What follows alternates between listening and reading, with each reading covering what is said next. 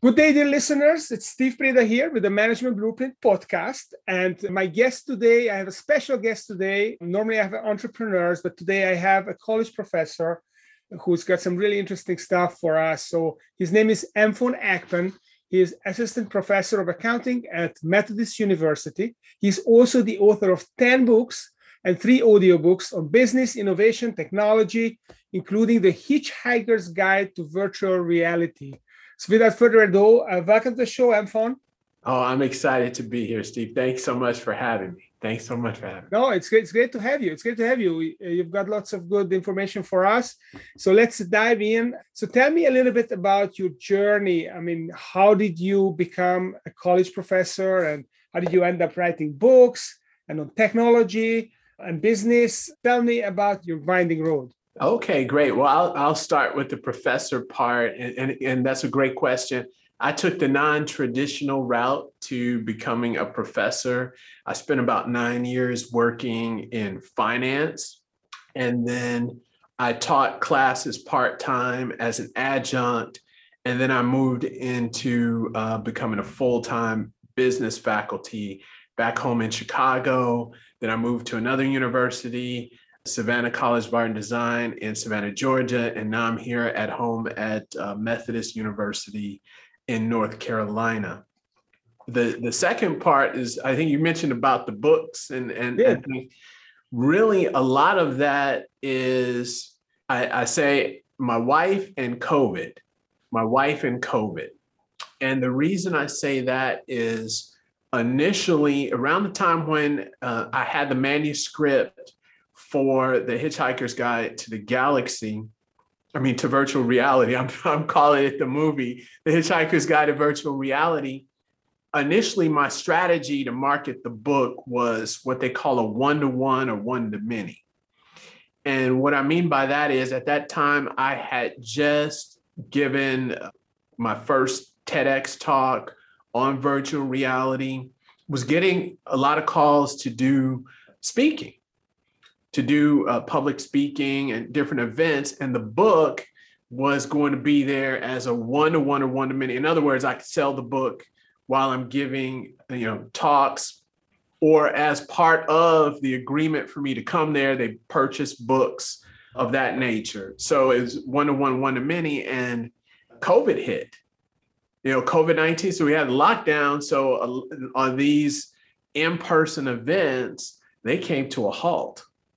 And I was talking to my wife, and she knew I had a former colleague in Chicago who he started a published company, Biograph LLC. She's like, well, why don't you send it to Aaron and have him look at it, see what he thinks about the manuscript.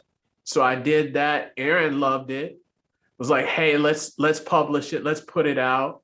So then there was a pivot from that one-to-one to one-to-many, now moving into actually publishing, moving into audiobooks, moving into selling ebooks and more of an online presence. So actually it was really falling up. So COVID-19 helped in that sense, because I was thinking about just selling a few thousand books here and there where I'm traveling. And then now it's moved into another level of things where it's global. So selling online, went in, making deals, publishing, also releasing audiobooks, and it's really grown. So it's been a great process. It's awesome. So COVID was a disruptor in your life, and it pushed you to a higher level. Yes. It's very typical, and I've seen a lot of companies who actually improved, grew, they broke through last year and this year because of COVID. So what are your books about? I know that one of them is The Hitchhiker Guide to our Virtual Reality, which we're going to dig in a minute, but what are the other books about? Really, they tie the common thread. That was a good question.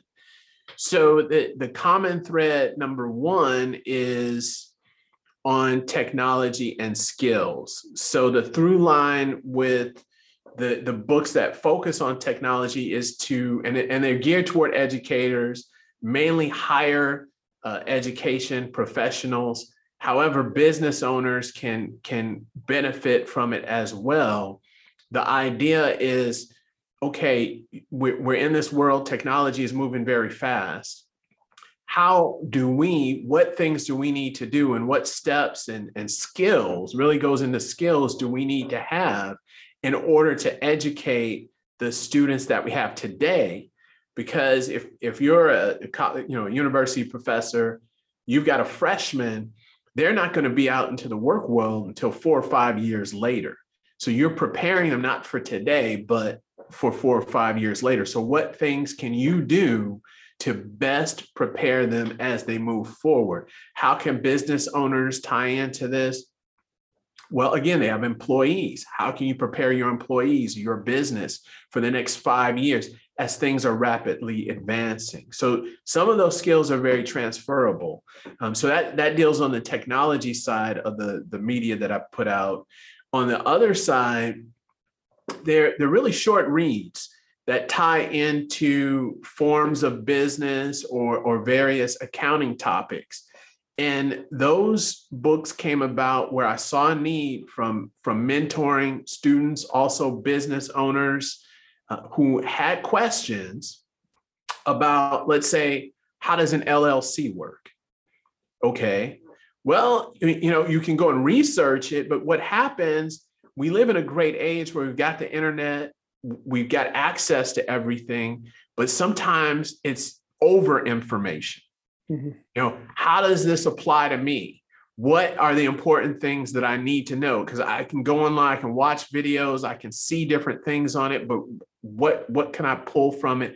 What are the key things? So the other books that you see on the LLC, Sole Prop, How to Start a Business, these break down key things that you need to know about an LLC or the different forms of business or business in general. 10 minutes. You can use it as a reference. You have it there. You can go back and look at it, and it'll help you as a guidepost on where you need to go if you're looking for different information. Okay, so let's talk about one of your books, The Hitchhiker's Guide to Not the Galaxy, to Virtual Reality. Yeah. I like the other book as well. So tell me about what is the premise of this book, and where do you see why is virtual reality important? Really, that's a good question. So what prompted me, there were two things that prompted me to write that book. The first was I was at a conference and accounting conference, and the keynote speaker was talking about how there's a certain software. He met with employers who were hiring these they were accounting students, and he asked them, what do you need these students to know so you can get them jobs? He said they need to know this particular software. So he said, okay. He went and made a class around this software, and lo and behold, all of those students, they're getting hired. So I said, wow, that is great.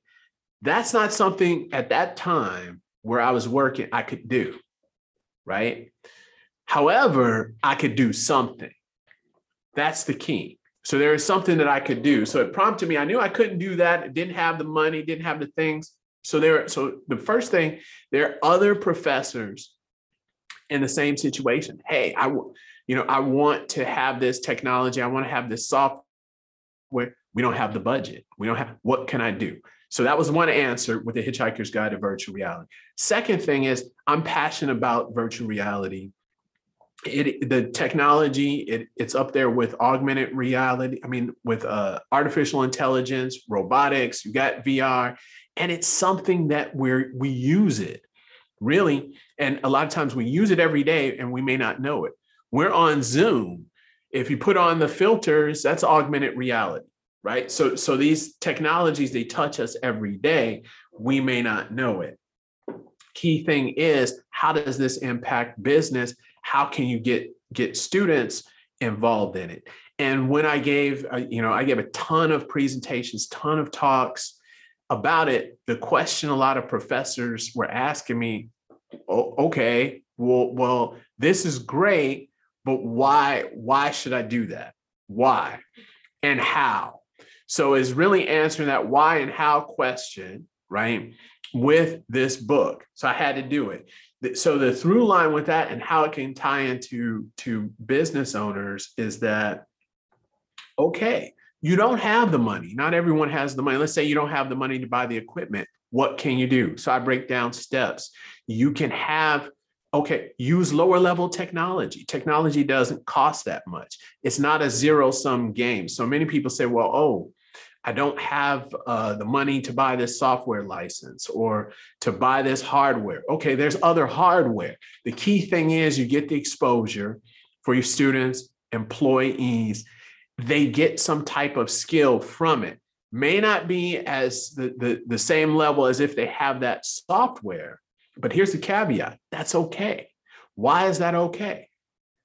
Technology is moving. Software is changing so fast, it breaks down to skills. So then it ties back into that exposure. So the software we were talking about is that I was at the conference, Microsoft Power BI, which is great.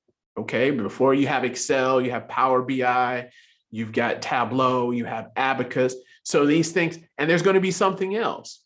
But once you get the skill and understanding of how Power BI or one of these softwares works, it's easier for you to maneuver to another technology that's going to come up later on. So that answers that. It gives practical steps that you can use to implement virtual reality technology, which can pass through to other hardware or software or even processes that you like to implement in the classroom or in the business. So what kind of applications are there? So let's say I'm a business owner, I run a service business, professional service business. What does it do for me to even look at virtual reality and try to use it as a competitive advantage? How can it give me a competitive advantage? Well, you can look for ways that it could give you a cost savings. So you can find ways where it can give you cost savings. Give me an example. Yeah. How can it save me costs? Oh, okay. So I'll give you a use case. I'll give you two use cases. This ties into, it's broader. So it's XR technology. So I'm gonna give you a use case of Microsoft HoloLens. So Microsoft HoloLens is what they call mixed reality, fits in that family. These are glasses, it's a wearable computer. So it can, let's say, for example, you've got an engineering company. Let's say you've got 12 engineers. You want to save costs. Okay, you've got 12 engineers. Let's say you're able to now hire one engineer and have him manage 11 associates with the HoloLens. So you have one engineer in the office. He's able to go and look and see what these other associates, again, they're associates, they're not engineers. He can tell them what to do and guide them on how to finish the projects and assignments. Without having to be there? Without having to be there. So that's number one use case. Mm-hmm. Second use case is a company called Vuzix. They're out of Rochester, New York. The COVID-19, boom for Vuzix. Vuzix, similar, their competitor Microsoft, as far as the HoloLens, their glasses are a lot smaller. During COVID-19, you've got doctors. So hospitals are concerned that doctors will get COVID-19, will contract COVID. So you'll have doctors watching what residents are doing with the Vuzix glasses. So they do their rounds. So instead of the doctor being there in the hospital and potentially catching COVID or being exposed to it, he's following the residents with the Vuzix glasses. Yeah, that's pretty cool. Well, I'm gonna give a couple more. Speaking on Vuzix, they also signed a deal with Verizon for 5G. Verizon is going to provide 5G for ambulances. So now what will happen, those EMTs, those ambulance drivers will have the glasses. So when they pick up someone that is in a really bad state, I'll just say that, the doctor can see what's going on and start treatment before they get to the hospital. That's another. That's very relevant for me because my daughter is a volunteer ambulance EMT person, and she drives ambulances as well. So I'll share it with her. So that's great. So VR is basically here to stay. It's an opportunity for us to leverage for cost saving, perhaps for providing services to people that otherwise they would not enjoy. What other technologies are important that are emerging and you see like they're going to be a trendsetter going forward? Well, I would say one area that is very, very important, and I guess when you say trendsetter, it's going to be with us in different forms. I would say it's social media. I think for business owners, it is key to understand how it works, not to understand everything, but understand how it works and how it can impact your particular business. I think that is very, very key today and moving forward, especially if you look at the generational trends. So you look at Gen Z, you look at millennials, you look at what they're using, and then you look at their population numbers, and you see how these are going to be shifting as we age and we move forward. So you need to understand, okay, well, I may have these Gen Xers and millennials, they're on Facebook and Instagram, but I've got these Gen Z they're on Instagram, they're not on Facebook, but they're on TikTok for right now, which is, but there's going to be something else. So understanding how that works and where people are and how these platforms can impact your particular business, I think it's critical skill to have. Mm-hmm. So why do you feel social media is so critical, and what do people need to understand about it? Word of mouth. People trust word of mouth. And where are you getting word of mouth right now? Social media. Mm-hmm. People trust word of mouth overall. So understanding that you know word of mouth refer and I worked in finance. We call it referrals as word of mouth, and this comes from social media, and that number of impact of word of mouth from social media is only increasing. Is there a way to measure how effective someone with social media is? It just the number of likes, or there is something more comprehensive which takes into account perhaps the posts, the blogs, videos? Is there a way to measure the impact and the word of mouth effect of someone's presence? It is. There's even there's an index called the Eisenberg EMV, Eisenberg Earned Media Value Index, or the Social Media Index, where they take a measure. They have TikTok, Twitter, Facebook, Instagram, and they put a dollar value for the likes and shares that you receive, and what they call earned media. Word of mouth is another name for it, but it's the technical term is earned media for that. Now, what's difficult to measure is sentiment, meaning what people, how people feel about your product or service. That's difficult to measure, but you can get an assessment of the impact as far as numbers by using the Eisenberg EMV. So, yes. And okay, so is this like a paid resource that's available on the internet? The Eisenberg. Yeah, definitely. You have to pay the Eisenberg Group to that's one of their key products. Definitely, you have to pay for access to it. So how does it work? So let's say I'm marketing my business and I want to make sure that I'm spending my dollars in the right place, where I invest my time and I hire people to help me on social media. So how does that, tell me a little bit about how this index works and what it measures and how it portrays my progress? That's a good question. It's a very technical question because it depends on what is your focus with a particular campaign and also on your business. So I'll give an overview. So if you think about social media, it can be broken down into three areas. You've got paid media, Mhm. So paid media, these are your sponsored posts. So these are the posts you're paying to be promoted. So that's paid media. Then you have owned media.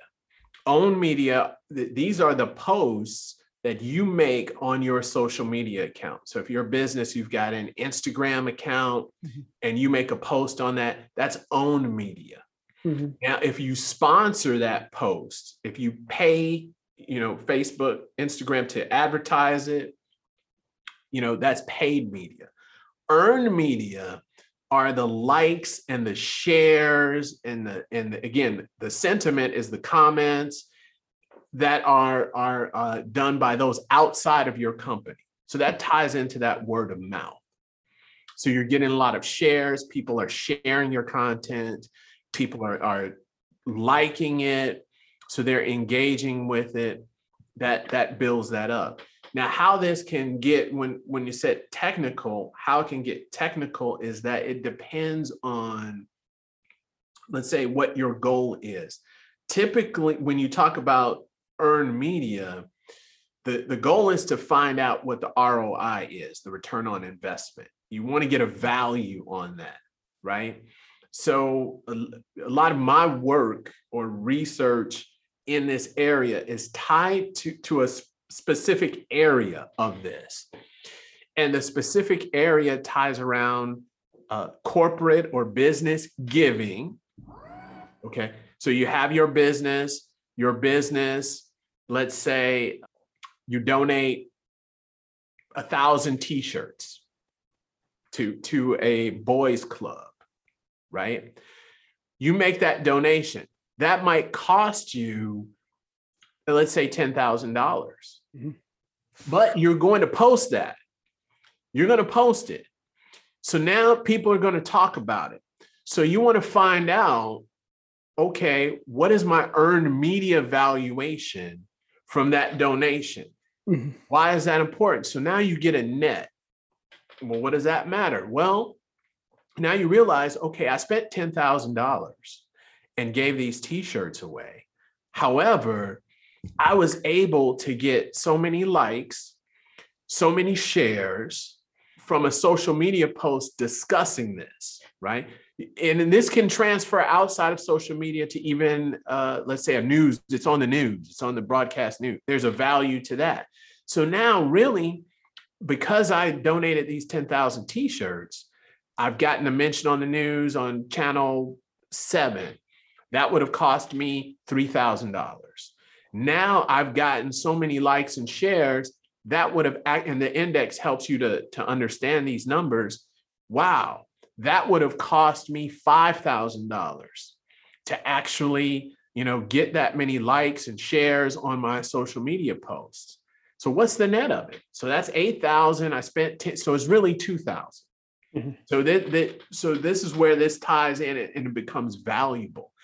Would I suggest as a business owner, you need to understand it at that level? Maybe not, probably not. But do you need to understand it? Yes, I think that's important. The other thing is, do you need to understand, do you need to have a PhD in TikTok or in Instagram or in Facebook? No, in my opinion, no. Why? Because it's going to keep changing. It's going to keep changing. And eventually there's going to be something else. Do you need to know about the something else? Yes.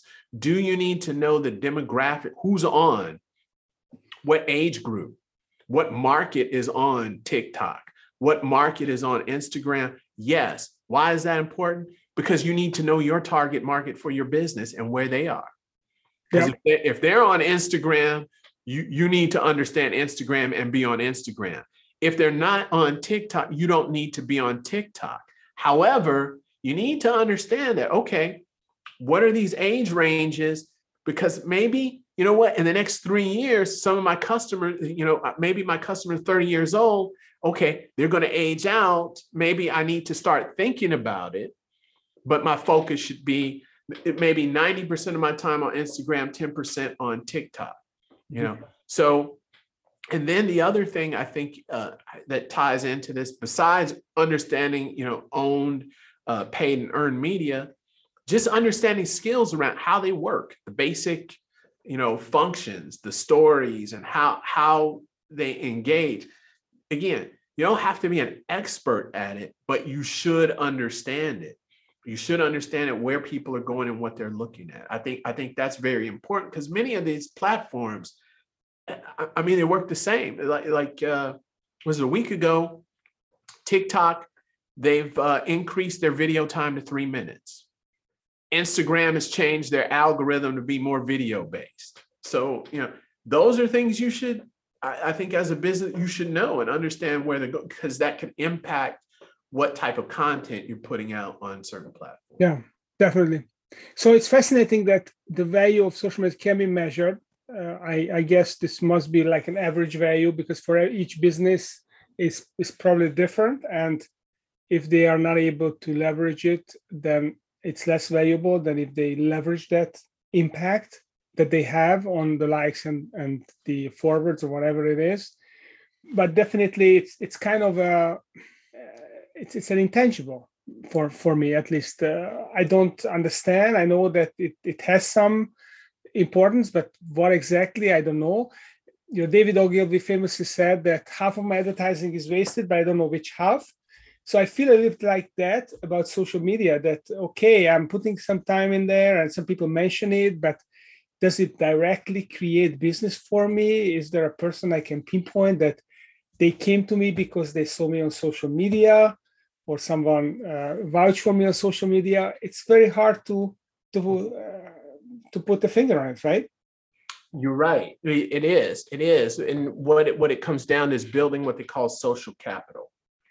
So you're building social capital around your brand. So you're absolutely right. How can you pinpoint it? That's a challenge to do. However, you do know you're building this social capital, which will in turn lead to something good as far as sales and things down the road. Yes, exactly. That's a good point. That is a challenge. Is there a ratio of how to share your investment into short-term tactical steps as opposed to longer-term social capital? It's kind of a brand building thing, right? Brand building is a long-term return on it. But this is what I learned when I was at college, that you've got the long term, which is building a great brand, and then the short term is you have to generate leads for your business so that you can convert them to sales and you create cash flow. And there has to be a balance, because if it's all brand and you starve, then you're not going to live to actually reap the harvest of that great brand that you're building. But if you're not building the brand, it's only tactical, then you're just going to fizzle out at some point, going to spin your wheels and not get to the next level. So is there a rule of thumb of how much of your marketing investment should go into social media, brand building, and how much should be more lead generation? That's a good question. So when you first mentioned that, the first thing that came to mind were what they call funnels. I don't know if you've heard of the concept of funnels, and how you want to drive traffic. So then I think, to answer your question, it comes down to how you want to design your whole process. And what is your end goal? Is it conversion in terms of sales? Are you looking for leads? How are you going to get those leads? And from what platforms are you going to use to drive that traffic to generate those leads? And in those situations, you can measure effectiveness of your engagement and your funnel by conversions. So if it's lead generation, you're driving traffic, let's say from your Instagram to your website for people to sign up. Okay, how many leads did you get from certain campaigns that you've created? If it's conversion, how many sales have you garnered from that traffic flow, from that promotion? And then if it's done correctly, you can have a little bit of both. You can have some building some awareness as well as the conversion. But again, it comes down to what is your, in my opinion, your end goal. What are you looking to do? And then how you design it and put it together to implement that. Yeah. So maybe the conversion can be, so the ROI on the lead generation can be measured, because I just look at my conversion, how many messages I put out and how many leads I got and what they converted to and what was my margin on it. Whereas on the Eisenberg EMV measure, I can measure my social capital buildup in my brand through the social media, right? So it's, I think yes, but I think it's a little bit off. So you got to realize what you're talking about as far as your campaigns that you control. That's what you're controlling. When you talk about the Eisenberg and you talk about the earned media, this is outside of your control. This is what people are doing outside of your, your paid and your own post. This is what people are clicking and liking on that you're not pushing. So well, I am pushing because I'm creating a content that's likable, right? And I can fine tune my content creation. I can invest my time into coming up with content that is the kind of content that people tend to like. And it is maybe not generating leads, but it's building my social capital. It's building my brand and my platform. So yes, very, very interesting. So our time is kind of coming to an end. If people would like to learn a little bit more, Mphone, about your books, about your video, you have videos. I think you have a TED Talk as well, or actually multiple TED Talks. If people would like to find more about you, connect with you, where should they go?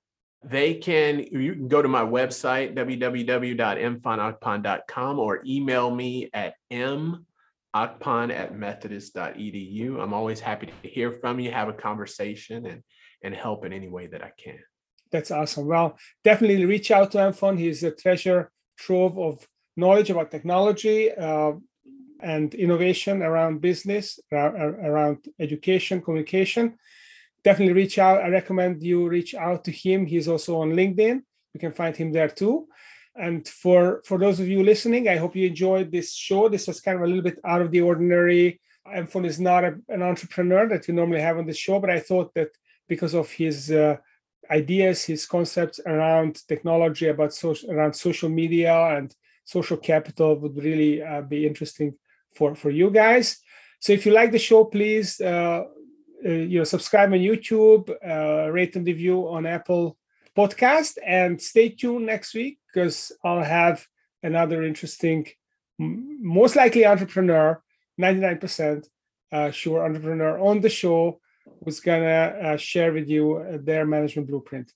Thanks, Mphone, for coming. I really enjoyed having you on the show and hope to stay in touch. Yes, thank you so much. Thanks for having me. It's been great. Thank you.